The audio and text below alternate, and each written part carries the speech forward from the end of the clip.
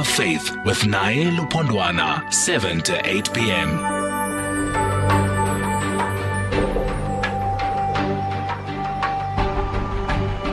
Good evening and welcome. You're listening to Facts of Faith with me, Naye Lupondwana, here on SFM, leading the conversation. This is, I must say up front, a pre-recorded interview, which means you will not be able to send your text messages or make any calls to the studio, which will be interacting with our guests. However, we will be giving you as much information as we can within the 15 minutes remaining of this conversation. Don't forget, Facts of Faith is a program that is about giving you as much fact as possible about your faith. And that is what we are aiming to do. And that's why we do the things we do, especially the practice of journalism that we employ, which is analytic journalism. Now, getting to the subject of today, we're trying to understand the issue of religion and women. How is it that we have a particular form of expression, which is LOBOLA, which is an exclusive preserve of men? Or is that the case?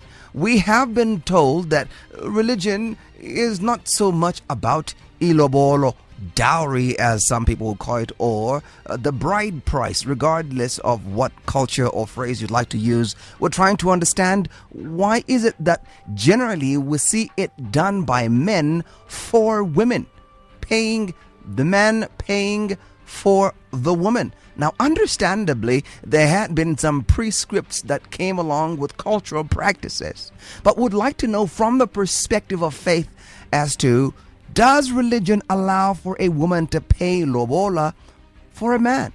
Is it possible that this bride price can be the groom price, seeing that in this month of women, we are gunning for gender equality and women empowerment? Can we safely say we can empower women to be the ones who are going to pay lobola for the man? And that's our question for today. I am Naye Lupondwana. This is Facts. The views and ideas expressed in this program are views expressly of the people sharing them and not of the anchor or that of this broadcaster. All persons, juristic or natural, are to be held responsible for their own representations offered on this program by their agents and not this corporation. Any and all consumption of our conversational substance is entirely at your own discretion. Please be advised that this program airs subject matter that has the potential to destabilize and challenge your intellectual equilibrium. If you are excitable, profound caution when consuming our subject matter is advised. Participation in this program is a voluntary enterprise and as such is expected to be considered and deliberated on. Kindly note that, just as the anchor is, all participants, guests and callers are encouraged to engage in this our freedom of expression and any of our civil liberties responsibly.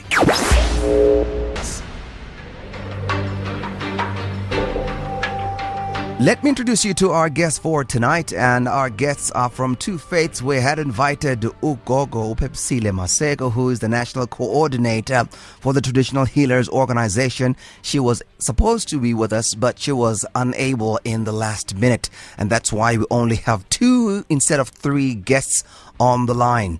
So, we're going to begin with the Muslim faith. We do have Moulana Yusuf Bosman, who is a Muslim theologian in King Williamstown. Moulana, good evening to you, and thank you very much for agreeing to talk to us.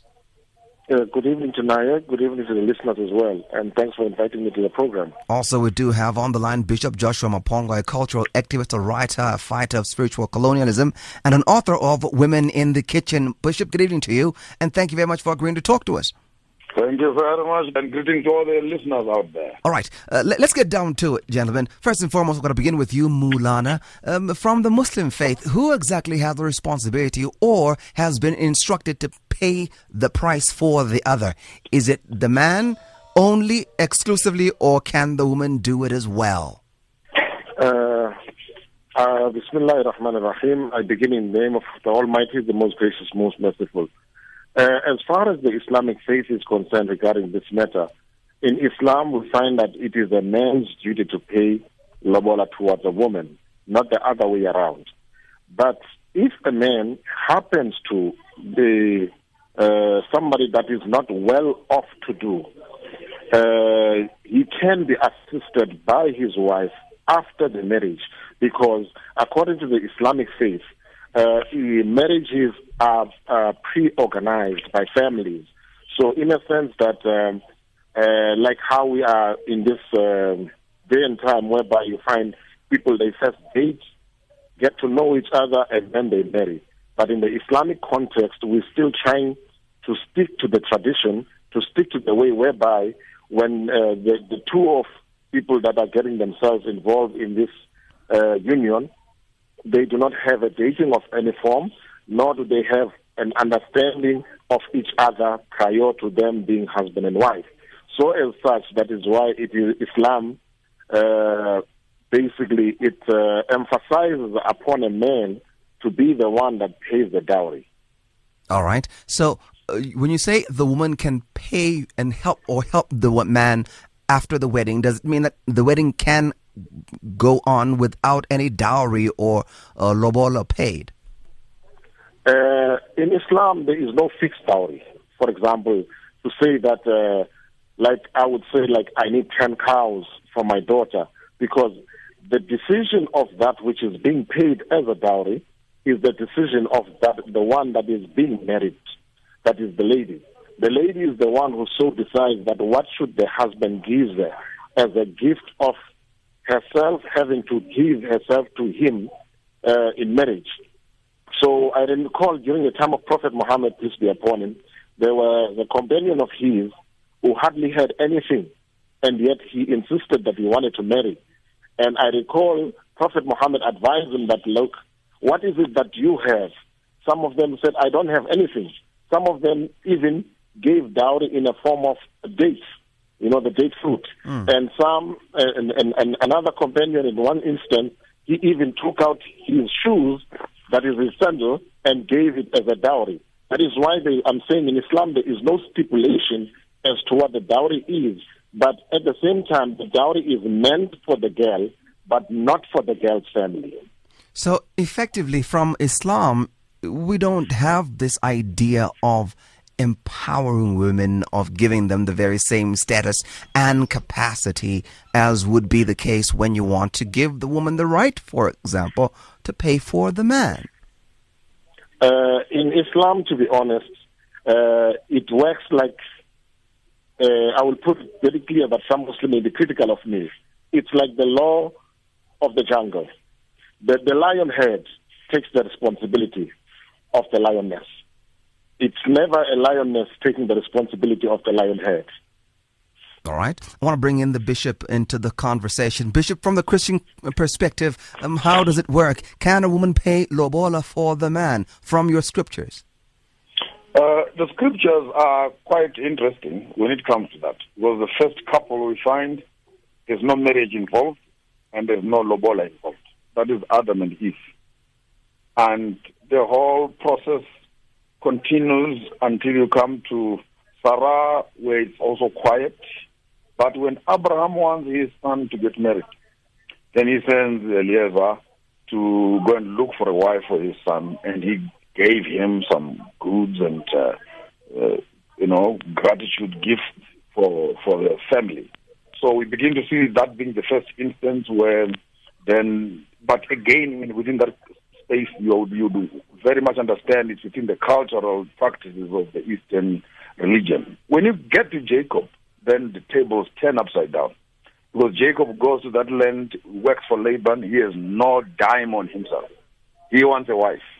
What does he do? He now has to work for 7 years and to get his wife, which he had to work for 14 years to get both women. And with that concept on its own within the greater African space, we also find it being practiced. And I'm glad to agree that what we do is the same with what Muslim and Islam would also do. That if a man does not have enough to pay for that bride or price, then his muscle, his hands, he comes to the house and the family of the bride, where in our culture in Shona, we give him a bush, a fresh bush. He must cut down the bush. We give him a few cattle, he must plow, and he must harvest. And while he's doing that, we can double check that he's got muscle, he can work before we can give our daughter to him as a wife. So you tiptoe through the Bible and actually find that it's the man who is paying the dowry. The woman pays the dowry, but the man still has to pay for it because he has to contribute that through labor. Explain how the woman pays the dowry, Bishop. she does not pay directly, but it's only she exposes her resources to the man so that the man can actually meet up the demands of the family. All right. Can you give us a scriptural example of that? That's the Jacob story I'm telling you. That Jacob went to look for a wife. He did not have nothing on him. He had to work for 7 years to get Rachel. And he worked for 7 years to get Leah also. Though the gift was switched around, but he had to work for the women. So in that labor on his own included him. And when you are working in that context, you also amass wealth for yourself. And then some of it you use it to pay for the wife, and the rest of it you can take it for yourself. If I understand the story of Jacob and his 2 wives and later his 2 concubines, there was no time when these 2 wives or the concubines paid anything to the family of Jacob or to Jacob himself. The example you're making is an example of Jacob arriving at Laban's compound and working and giving some of the ship as agreed. He takes some for himself and some he gives back to Laban, which was his form of payment and so forth. How is it that you're saying that these 2 women gave something in any form to Jacob or his family? Your debate is very interesting. I wish the women could be here to see this whole thing about women's rights, how this would pan out. Because I think when it comes to finances, people don't want to share the right story. But I'm saying the woman does not necessarily pay. She exposes her resources. The family agrees to allow Mkwenyana to come indoors and labor. Whereas when he has means, he just brings the means in, takes the woman and go. Okay. But in the event that he does not have the means, then the woman, there should be a discussion of some sort that the family can allow the men to come and labor and work, as it were his salary and his proceeds and profits then translate to become the dowry for her. Okay. As a bride. So from the 2 scriptures, the Quran and the Bible, is it ever possible to find any scripture that would elevate the woman to the status of being the one to pay something to the man? I'm thinking here of the example of the Queen of Sheba, which, by the way, exists in both faiths. How she came and gave herself to King Solomon and brought some gifts. Would that not perhaps qualify as a form of dowry given by the woman to the man, in this case, the Queen of Sheba to King Solomon? I'm going to begin with you, Moulana. Well, before I indulge into that, some instances coming into mind regarding the first marriage of Prophet Muhammad, peace be upon him. When Prophet Muhammad was born, then he started working for the lady named Khadija. And Khadija, who was 40 years of age, and she was a businesswoman, and having known Prophet Muhammad at the time, he was 25 years old. And she, as a businesswoman, so he worked for her. But because of his honesty, and then she offered herself to be married by him.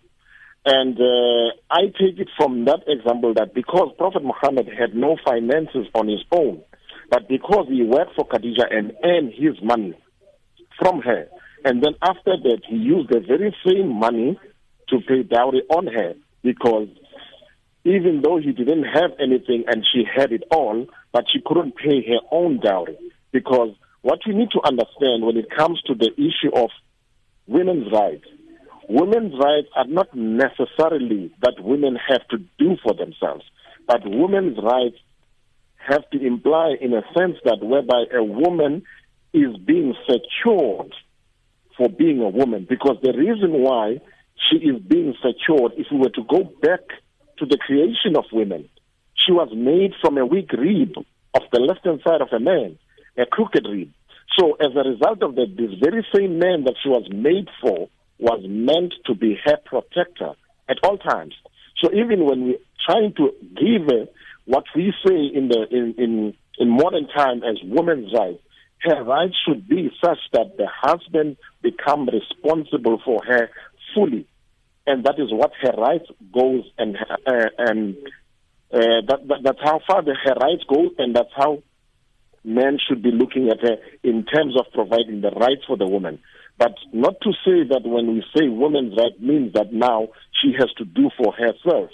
She has always been made to be protected, to be looked after, So that is part of exercising her rights towards this creation, which is man, that was made for her. All right. Back to the story of the Queen of Sheba. The story of Sheba. Yes, my lord.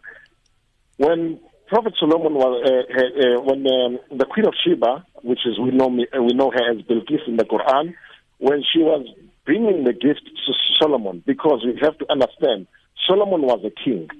So it is within the royal culture or tradition that people of that nature exchange gifts, but we wouldn't look at it as being dowry, because we are not told as to what was the response of Solomon in terms of gift towards her. You see, so it was a royal approach, which may not necessarily have anything to do with religion itself. All right. I want to bring in the bishop. Bishop, from your perspective, the Queen of Sheba, was it not dowry that she was offering to King Solomon?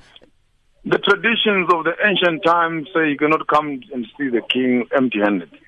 So you bring in some gifts of some sort, and the king will also give you back some gifts.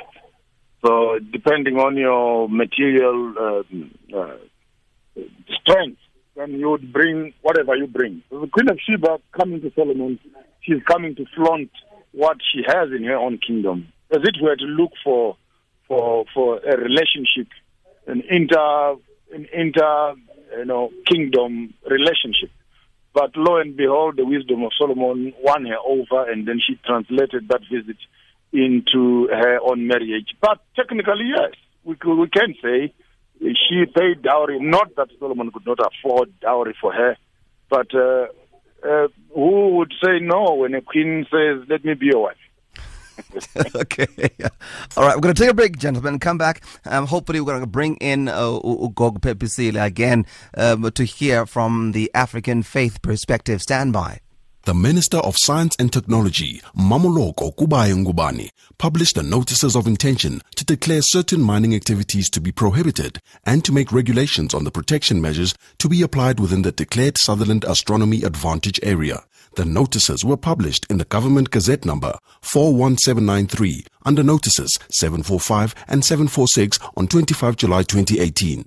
The notices invited interested and affected parties to submit written representations on or objections to the draft regulations attached to the published notices. The workshop to assist interested and affected parties to make informed written representations will be held on 28 August 2018 at Sutherland, Snew Flocky Hall.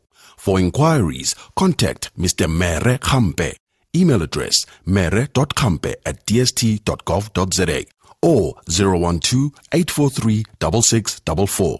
That's 012-843-6644. During the first 2 years of my marriage, I was stressed, began to drink a lot. My wife then told me to visit Men's Clinic International, as this was all taking a toll on our marriage. I did! I am proud to stand here and tell you all that Men's Clinic International restored my marriage and dignity as a man.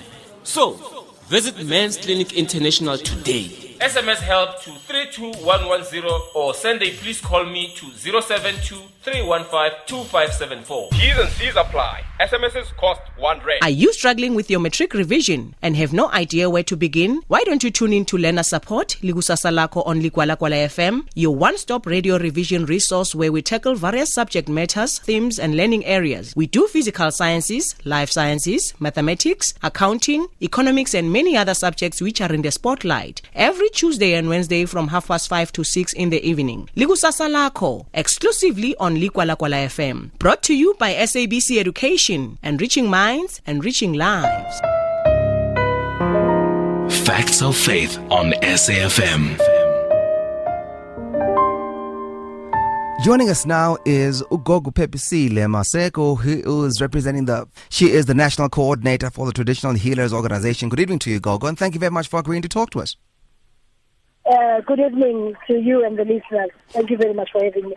Well, you're joining the conversation while we have already spoken to Bishop Maponga and Moulana Bosman talking about the issue of dowry. And I'd like to get your perspective from the African perspective. Who has the responsibility to pay dowry or ilobolo? And the main question, is the woman allowed to pay lobolo or dowry for the man? I think firstly, let me just try and help you and the audience understand exactly why we pay a dowry. I think we need to also appreciate that this is an African concept. It is a concept that was developed, designed by us Africans, to demonstrate our appreciation and acknowledgement to the family of the girl child who had raised a wife for you, who would have raised a wife for you. So by paying the dowry, you're saying, thank you very much. And that is why us as women also, we have to pay, and we have to do things that are, something that is called an acknowledgement and notices, which we need to do to the family of the husband. And that is what is called umembeso. You know, that's when we exchange gifts with those of the husband, with the family of the husband. So in other words, it is not necessarily a sign of payment. It is not necessarily a demonstration of who becomes a commodity of who. It is precisely, you know, a sign of appreciation. It's a token of appreciation from the husband to this family that would have raised a great woman for them. So effectively, women are not allowed to pay dowry or lobola for the man. We don't think women have to pay lobola, because you should know one thing. If I'm married to a family of Maponga, you know, the children that I'm going to give birth to in that family are the children of Maponga. They'll never even at once be called Abantwana Maseko. So those things, all of those things, the husband is saying, I am acknowledging that you are going to compromise your surname, compromise your identity in a way, because now you'll have to take up the identity of the husband. However, you still remain Maseko. You know, that's as far as the identity will be concerned. But broader than that, you would have to assume the name of the husband. Perhaps we'll invite you again to talk about exactly the name change for another conversation. But right now, I'm most interested in the concept of gender equality as we have it in our country today. 2018 seems to be one of those years that have a prominence in the focus of gender equality and women empowerment. Is it not possible that perhaps from the African faith, we could see a form of gender empowerment or gender equality or women empowerment where the woman does what the man can do as women want today? They want to do what the man can do. In the case of matrimony or marriage where the man pays lobola, women perhaps would also be allowed to pay lobola just so they can be doing the same thing that the man does. Is there any avenue for that in the African faith? I think it's important that as media, you are seen to be impartial. I mean, you are seen to be independent, and also ensuring that you listen carefully to all views and promote all views the same way. I am saying this because it is not the first time that we are getting a concern or a question from media that says everything that is about African is about subjugation, it's about domination of women's rights and the women as a species or as a gender, and all of that. When in actual fact, I don't think that is what culture says. That is why in African culture, you know, a woman, well, it's the only culture that says, when I'm in my period, menstrual period, I should be afforded enough time to cleanse myself, and no man should have sexual intercourse with me during that period of cleansing, because we believe that a woman's womb needs to get time where it rests, it cleanses itself. And there's no any other culture but Africa that gives women that particular right. That is one. Number two, it is African culture that has said to men, you can never bring another woman in a house of Maseko. Maseko's house will always remain a house of Maseko. And even if she passes on, the house gets taken over by the family of Bogala Maseko, by my children and my family. When they come to visit my children, they'll sleep in their house, they'll be there with my children. They will never, in African culture, a situation where my house has to be taken by another wife. That is why we are saying when a man gets married, he should be sure that he has built enough houses for each one of the women, so that there is no woman that has to live in another woman's house. So it's only African culture and it's only African religion that supports that. And for me, that is empowerment. And total empowerment of women, total empowerment of my children. And there's no Western Germany, Europe that has ever taught us that kind of respect for a woman. Okay, that I think we need to set up very straight. The other thing that is very important, when we talk on issues of empowerment, it is only African culture that has said your name does not have to totally die. We need to acknowledge the fact that you come from a good Maseko family that had raised you. That is why in culture we say she is Namaseko Matenjwa. Both these surnames and both these families are acknowledged in our culture. And there is no one from America that ever taught us, even if you get married, you are not going to be a commodity. You have to be respected with your family. You cannot be, you cannot be consumed and your surname being consumed, because we need to respect where you come from. It's only in African culture that you can ever get there. And that on its own demonstrates how much African culture respects a woman. It is only in African culture again where a woman where someone says a woman is acknowledged, a woman is thanked for being a woman, for having raised children, and they are taken through a dowry process. And whether they are Christian or whatever that you might want to call it, when it's convenient, the process, the concept of LOBOLA is endorsed. But when it's time to ridicule culture, they tell you culture is non-existent, people should refrain from all styles. But then when it's convenient, when they want to marry a child, they fact test whether or not a LOBOLA has been paid. The very same people that come from outside of African religion. So as African religion, we are saying we are not here, we are not ready to budge to anything. And besides, the test of time, the history and all of that has demonstrated that regardless of all of the things that they talk about us, we still are a firm institution. All right. And we would like to appreciate all of the people that have continued, including Western religions such as Christianity, that have continued to benefit from African religion. All right. It's good that we have Bishop Maponga, who's representing an Eastern religion, by the way. Christianity is not Western at all. It originates in the Middle East, and he's here to speak on behalf of the Christian faith, perhaps to give some insight also and on the false statement you made there, that it is only in African culture, African religion, that women are given the respect during a time of her period, or dowry for that matter. Perhaps it's because you didn't hear the other faiths representing their views. Perhaps you would have changed your stance there. So I'm going to begin with Bishop Maponga to respond to what God Phephisile is saying. Bishop? Yeah, the African culture will be doing injustice if we separate it from the Hebraic culture. And I think this is where you would find issues such as circumcision, marriage, naming of children, and all these things in the family level. They are all twined together to create that symbiosis at a family level and at a cultural level.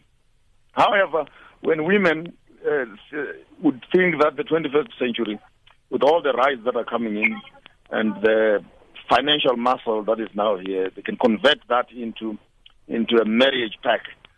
I think we are rather going backward. In my understanding, marriage is an insurance policy. It's an insurance policy.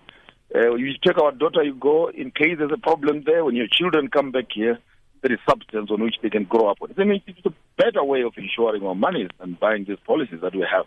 Over and above just it being monetarily used, and the abuse that some of our African parents are now using, exorbitant monetary requirements. It has to do with building a relationship more than just collecting money from each other. All right. Moulana, would you like to respond to Phephisile? Yes, I was waiting for... I'm not sure if I... Just a minute, Gogo. Him. Just a minute, Gogo. We'll give you an opportunity to respond as well. I want to give the Moulana an opportunity to respond to what you were saying. Moulana, go ahead. Yes, Naya, I think I personally, there was a lot of exaggeration from Gogo's side because I think she didn't do her homework quite well. Supporting what the priest just said regarding circumcision, it comes from religion before it became culture because Abraham lived long before there was African culture. That's one. Secondly, in the issue of menstruation, in Islam, we are not allowed to touch our women while they are in menstruation.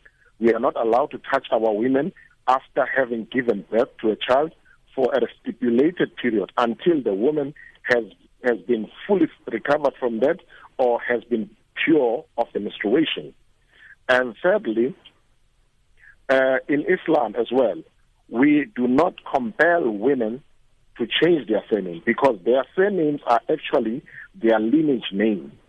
Just like Esposele will say, Ugogo is your lineage name. Correct. You know? So in Islam, we are not forced. Even my wife is still going by her former, but basically by her name that was given to her. The maiden name. Yes. She is not forced to be Bosman. You understand? But if she chooses to be Bosman, it's a different issue. But religiously, there is no compulsion on her on changing her family name. And I would like the listeners, as well as the people on the platform as well, we should do our homework thoroughly before throwing stones over the fence because they may bounce back at us.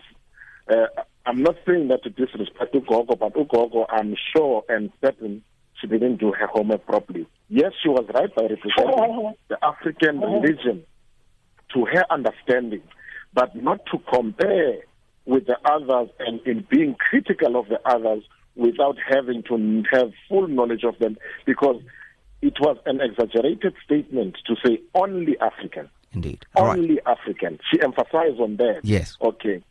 Coming back to the topic of the day, yes, I hear her clearly, and if you were to look into all those things, just like what Pastor Bishop has elaborated from his side, all these things are interlinked.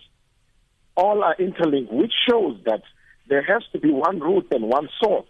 But it is just that along the way, when we were sifting the flour, some pieces of flour came out and some came up smoothly. You understand? So as such, now we are getting to be confused to say that, you know what, the one that remains on top of the strainer is not the flour, but the one that went through is the flour. All right. So I want Gogo to respond, and then we'll move on to our final question. Gogo. I think it's somewhat it's interesting to hear this coming from Islam to assume that I did not do my homework. I don't know by what measurement is he saying this, because I know for a fact that you will not say it under normal circumstances. I mean, definitely, because I know exactly what I'm talking about. I've never heard, even in 1 minute, ever heard someone that says my name. I've gone to institutions of higher learning with a lot of these people. They came back. I mean, I'm talking about Islamic people of Islamic faith, the women there. Some of them are even my friends. They are not called by their first name. What actually happens is that if a person is married to Naidu, they are just called Naidu. As opposed to with us, I am said, Unamasego, Umamusmanibat. Those things, you may find that those things are done only in the household and not something that is known publicly, like it is in our own African religion. Again, I want to emphasize, it's African religion that empowers a woman fully, that acknowledges the woman's family, because the identity of the woman is highly respected and protected, such that she continues to uphold the name of the father publicly, and everyone knows about it. So that is important. And also in African religion, again, let me mention this, that again it's African religion that says, when me and my husband to be have decided, that we would like to get married, however, we do not have the kind of money to marry us. It is in African religion that you can be able to do that in African religion, as long as you'll be able to observe some few rituals that will make sure that the two of you are united. In the meantime, you are busy trying to organize yourself until to a marriage stage. So I know that to be only in African religion, again I should say that, and that is called Ugogo in Siswati. And I don't know of any other religion that has an arrangement which is very close to Ugogo. Perhaps. I think it's important that we talk about them and be clear about them. I understand there is need for all of us to educate each other about our way of life. But at the same time, it should not be assumed that everything and anything about African religion is bad. I know that African religion it's one of the ancient religions that we have in the world, because it's taken from Egypt and all of those things. But I'm saying, as an African myself, I want to protect all of those teachings, in teachings that came from Egypt, way back, that even though we never wrote down anything on paper at the time, but we had writings on stones and everywhere else. The only thing was that we could not translate all of that into paper. Okay, so the other religions that came late, which is Islam and all of those religions, they were fortunate to be able to read and write. Gogo, I want to help you there, because again you're making a false statement. The truth in what you're saying is that you don't know. And that's what Moulana was clarifying here, and you didn't hear that point. And the bishop did clarify exactly what you're saying now, and it does happen in the Christian faith, and he referenced us to the story of Jacob.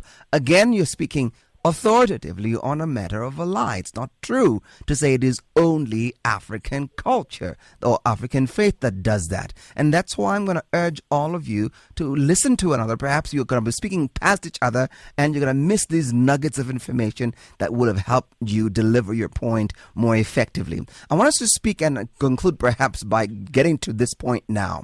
When we speak of the 2018 movement of women... But then maybe before you even go there, I think, Naya, you need to understand something. That is why I was very clear even from the beginning. I said African religion is the first religion. I still say this now. That African religion is the oldest and first religion that was able to translate, teachings to everyone else, including, LOBOLA. We're the first religion that did it. A lot of these religions came out after us. And that is very true. No, Gogpepster, that is historically inaccurate and factually incorrect. Because as you speak of what had happened in Egypt at the time, already what has been happening in the Middle East had already been dispersing throughout the various parts. By the way, Egypt at the time was called Northwest Africa, Northeast Africa, and it can't be true to say African religion is the oldest religion, because at the time, if we're to go back into anthropology, anthropologists in these institutions of higher learning will not tell you that African cultures... Of Africa. Anthropology distorted Africa, by the way, and all its teaching and its good work. But any of the evidentiary materials that you have to offer, Gogpepsis, are given to you by anthropologists and archaeologists. There is no way of giving us evidence except for giving us what has been told to you by archaeologists and anthropologists. Yes, I'm saying to you, I may not necessarily have all of the codes that I may need to give to you and the listeners now. But then I know for the fact that, unfortunately, that is why some of us are saying, let us try and make sure that we decolonize education, because we want to ensure that a lot of the things that were mentioned about us as Africans, are reviewed because we feel that anthropology as well has done a lot of damage on representing who we are as African people and even our religion. Okay. I want us to move on then. I'm going to come back to you, Bishop. Now we're talking about gender equality and women empowerment in the year 2018. Is it ever possible, can we ever say that in the avenue of marriage we will ever have, for example, make an example of LOBOLA, gender equality from the Christian faith? I would want to live to see the day when that finally happens. When our women yes. Yeah. I think we're living in interesting times. It will be very interesting to see the propagators and the drivers of women empowerment. Maybe in the midst of them calling for rights, it could be very interesting to see how they can tackle that issue and throw it at them and say, guys, you want equality? And I cannot speak on their behalf. You want equality? And maybe here's one issue that you need to look in the eye and let's see how equal you can be, that from now onwards you marry your man. And with them marrying the man, I think it changes the whole family dynamic from a patriarchal thing, which we've had new words now in our old age, patriarchy to matriarchy and all those things. And I watch that space with great interest to see how they can respond. But from a Christian perspective, marriage is when the family gives you their daughter in marriage. Now, this time, when the family must now rewrite to give you their son. May the Lord make me live long to see that day. Indeed. Moulana, from your perspective, from the Islamic perspective, will the day come where perhaps we might discover from the Hadith or from the Quran, anywhere, any source that will give rise to women being empowered such that they too can do what men are able to do? And it's not possible in Islam because over 1400 years ago, when Prophet Muhammad was making his final pilgrimage, God Almighty revealed to him in the Quran, Al-Yawma akmamtu lakum dinakum wa atmamtu alaykum ni'mati wa raditu lakum Islam dina. That today I have selected for you your religion and I have bestowed my favors unto you and I have chosen Islam for you as a religion. So if Islam was sealed over 1400 years ago, nothing will penetrate him, nothing will ever change what has been given to him 1400 years ago.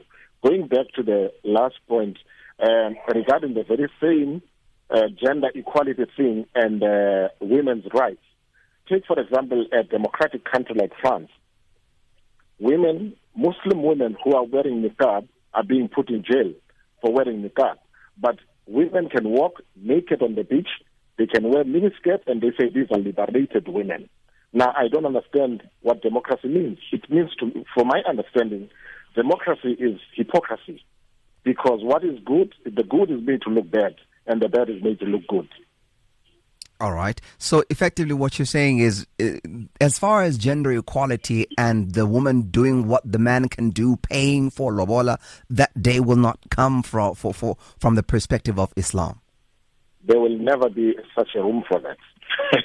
Yes, she will be permitted after having been married. If the husband lacks, she can assist voluntarily, because as long as she enters that door, she becomes my responsibility from head to toe. Even if she were to have a high-paying job, it's my responsibility to run the house, not hers. I shouldn't say that, okay, let's put the wages together on the table. Okay, you pay for the car, you pay for the house, because I'm earning less, I'll buy groceries. No, paying for the house, but paying for the car, buying groceries, taking children to school, it is my responsibility as a husband. Out of her good nature, it is not a sin for her. Out of her good nature, seeing the situation of her husband, then she assists, then yes, but not by compulsion from the husband. Phephisile, from the African faith perspective, is it ever possible that perhaps women can be empowered and given the right to do what men can do and be the ones to pay for LOBOLA? I think from the beginning there, when I was speaking about the concept of LOBOLA, I think I was clear to say it should be done from the husband's side, acknowledging the work that the side of the woman would have done in terms of growing the woman and all I understood of those the first part you said, Gog the Phephisile. What I'm asking you now is looking forward, seeing that we have a movement in South Africa and around the world which seeks to empower women, to give them the ability to do what men are able to do. That's why I'm asking you now, projecting forward, is there ever going to be room for women to be empowered such that they can do what the men are doing and pay for the lobola? Let me just start by saying, there are quite a number of if we are to talk about religion, I think like every one of us here knows that religion has patriarchal elements to it, and among others is that, it's some of these things are even pursued by social construct, because this is how we perceive a woman to be, and therefore, these are some of the things. However, it's also important that when you tell yourself, I am going to be married to a certain family, you need to understand that within that family there are set rules. Within that family, the family comes from an institution, and an institution has its own way of life and its own way of doing things. So we need to understand that if it has to be empowerment has to be done within, the understandings of that particular institution. However, if there are elements that are not developmental, it is very, very important that all our religions understand the importance, of incorporating, development into families, into the institution of marriage. However, we cannot necessarily say, we are not interested in empowering women, because, like I said before, African religion is one religion that has definitely worked towards the empowerment of women. That is, if you understand African religion for what it is. But then, if you want to distort African religion, then unfortunately, I cannot speak about distortion. But if there is anything that we have done, it was to empower. That is why, even when you are married to a husband, you are told when you come to this house, these fields are fields that belongs to La Maseko. For me, that is empowerment. You are given your own seeds. You are also assisted, to plow with all the cows, the plows and all of that. The husband has to provide you with all of those things. And also, there is a second cow which is just given to the mother of the child, which demonstrates, which the man, the husband is told, no matter what the situation, you are not allowed to touch this cow. This cow is a cow that is sacred. It only belongs to the mother of the wife. So, for me, those are set rules, by our own African religion to ensure that they protect the female in the relationship. Well, granted, we can. However, there's more work to be done. All right. I want us to be very blunt and very direct to all of you, Gog Maseko, Moulana, Bosman, and Bishop Maponga. I want us to be very blunt and clear. When we listen to the movement, the women's movement and the women's lobby in South Africa and the world over that seeks to do what men can do, what is faith's response there? Because lobola is just one of the examples of things that are exclusively masculine and exclusively patriarchal, but we don't see much that can be done. If I'm listening to all three of you correctly, there's not much that can be done to alter that status quo and elevate it to the level of what we're talking about now, gender equality. Can I ask you to be blunt? In this regard, will there ever be gender equality where the woman can do what the man can do? In this regard, will there ever be gender equality? Let me shoot first. Yes, equality does not mean sameness. The fact that we are equal does not mean a woman one morning will wake up with more muscle like a man. Correct. They're doing the same tasks that we are doing the athletics that we do, playing soccer together now. There's no more toilet, we can share the same toilets and etc. From a biblical perspective, I would want to say this whole issue of patriarchy, which offends many people, where it is God, then it is a man, then it is a woman, and the church being the woman, God being the husband, to invert that whole thing and make women and the church pay lobola for God, then it sounds like an abomination. Totally. Just throwing everything out of context. So from a Christian perspective, maybe let me park there and say, that whole equality thing is a dream manufactured in Beijing, recycled in the United Nations, forced down on Africa. We will not see it happen in the near future, sir. Impossible. In Nigeria, they say impossible. All right. Moulana? Yes. As far as we as Muslims are concerned, I'm speaking like this because I know I'm one of the scholars of Islam. The law will never change. Those women's organizations that are standing up for the rights of women, we do not oppose them. They can stand for the rights of women, but they should understand one thing, that the women should be kept where the women were meant to be, not where they want the women to be. Because God Almighty created us differently for a certain purpose, and as such we should act according to the way or the manner in which we were created. And irrespective of the times that we are living in, it doesn't change the fact that we were still made by the same God, not that God didn't know that we would reach this time where people will be against the nature on which God has made us. So as far as Islam is concerned, I wish them good luck, but they have no chance of getting that into Islam. All right. Go, Phephisile. Thank you very much, Naya. But there's something that I want to say. You know, I think much as I'm a woman myself, I'm a gender activist myself, and also I'm a cultural person. And I know that it's possible for you to be all of this, you know.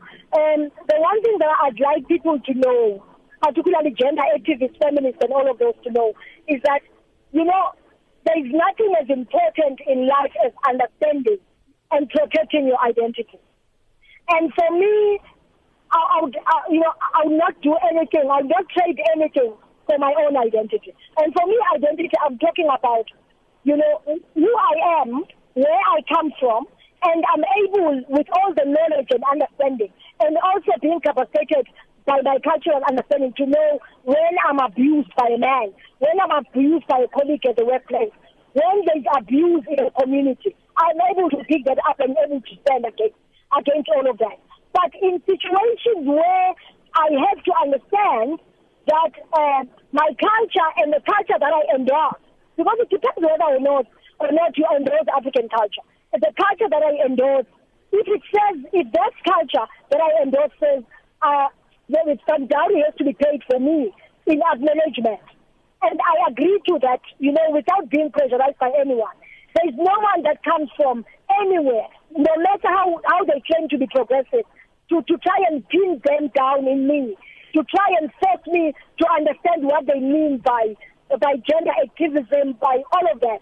Because there's nothing wrong with you being empowered and yet continue hold on to your identity.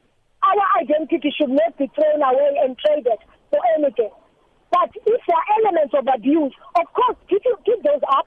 Of course, challenge those. Whether you're African or not, it's important that you stand against abuse. But I will never, at one point, say I'm being abused just because I've married some man and the man has paid dowry. In fact, it's an insult to yourself who does not know African religion. All right. We're going to leave it right there on that very note. Ugogo Phephisile Maseko is the National Coordinator for Traditional Healers Organization. Thank you very much to you, Gogo. We appreciate your time.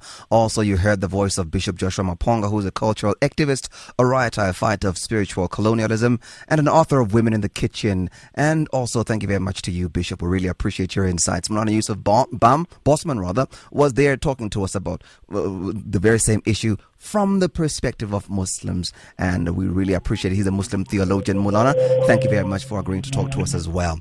From me, Naya Lupondwana, and the team, have a wonderful evening and Godspeed.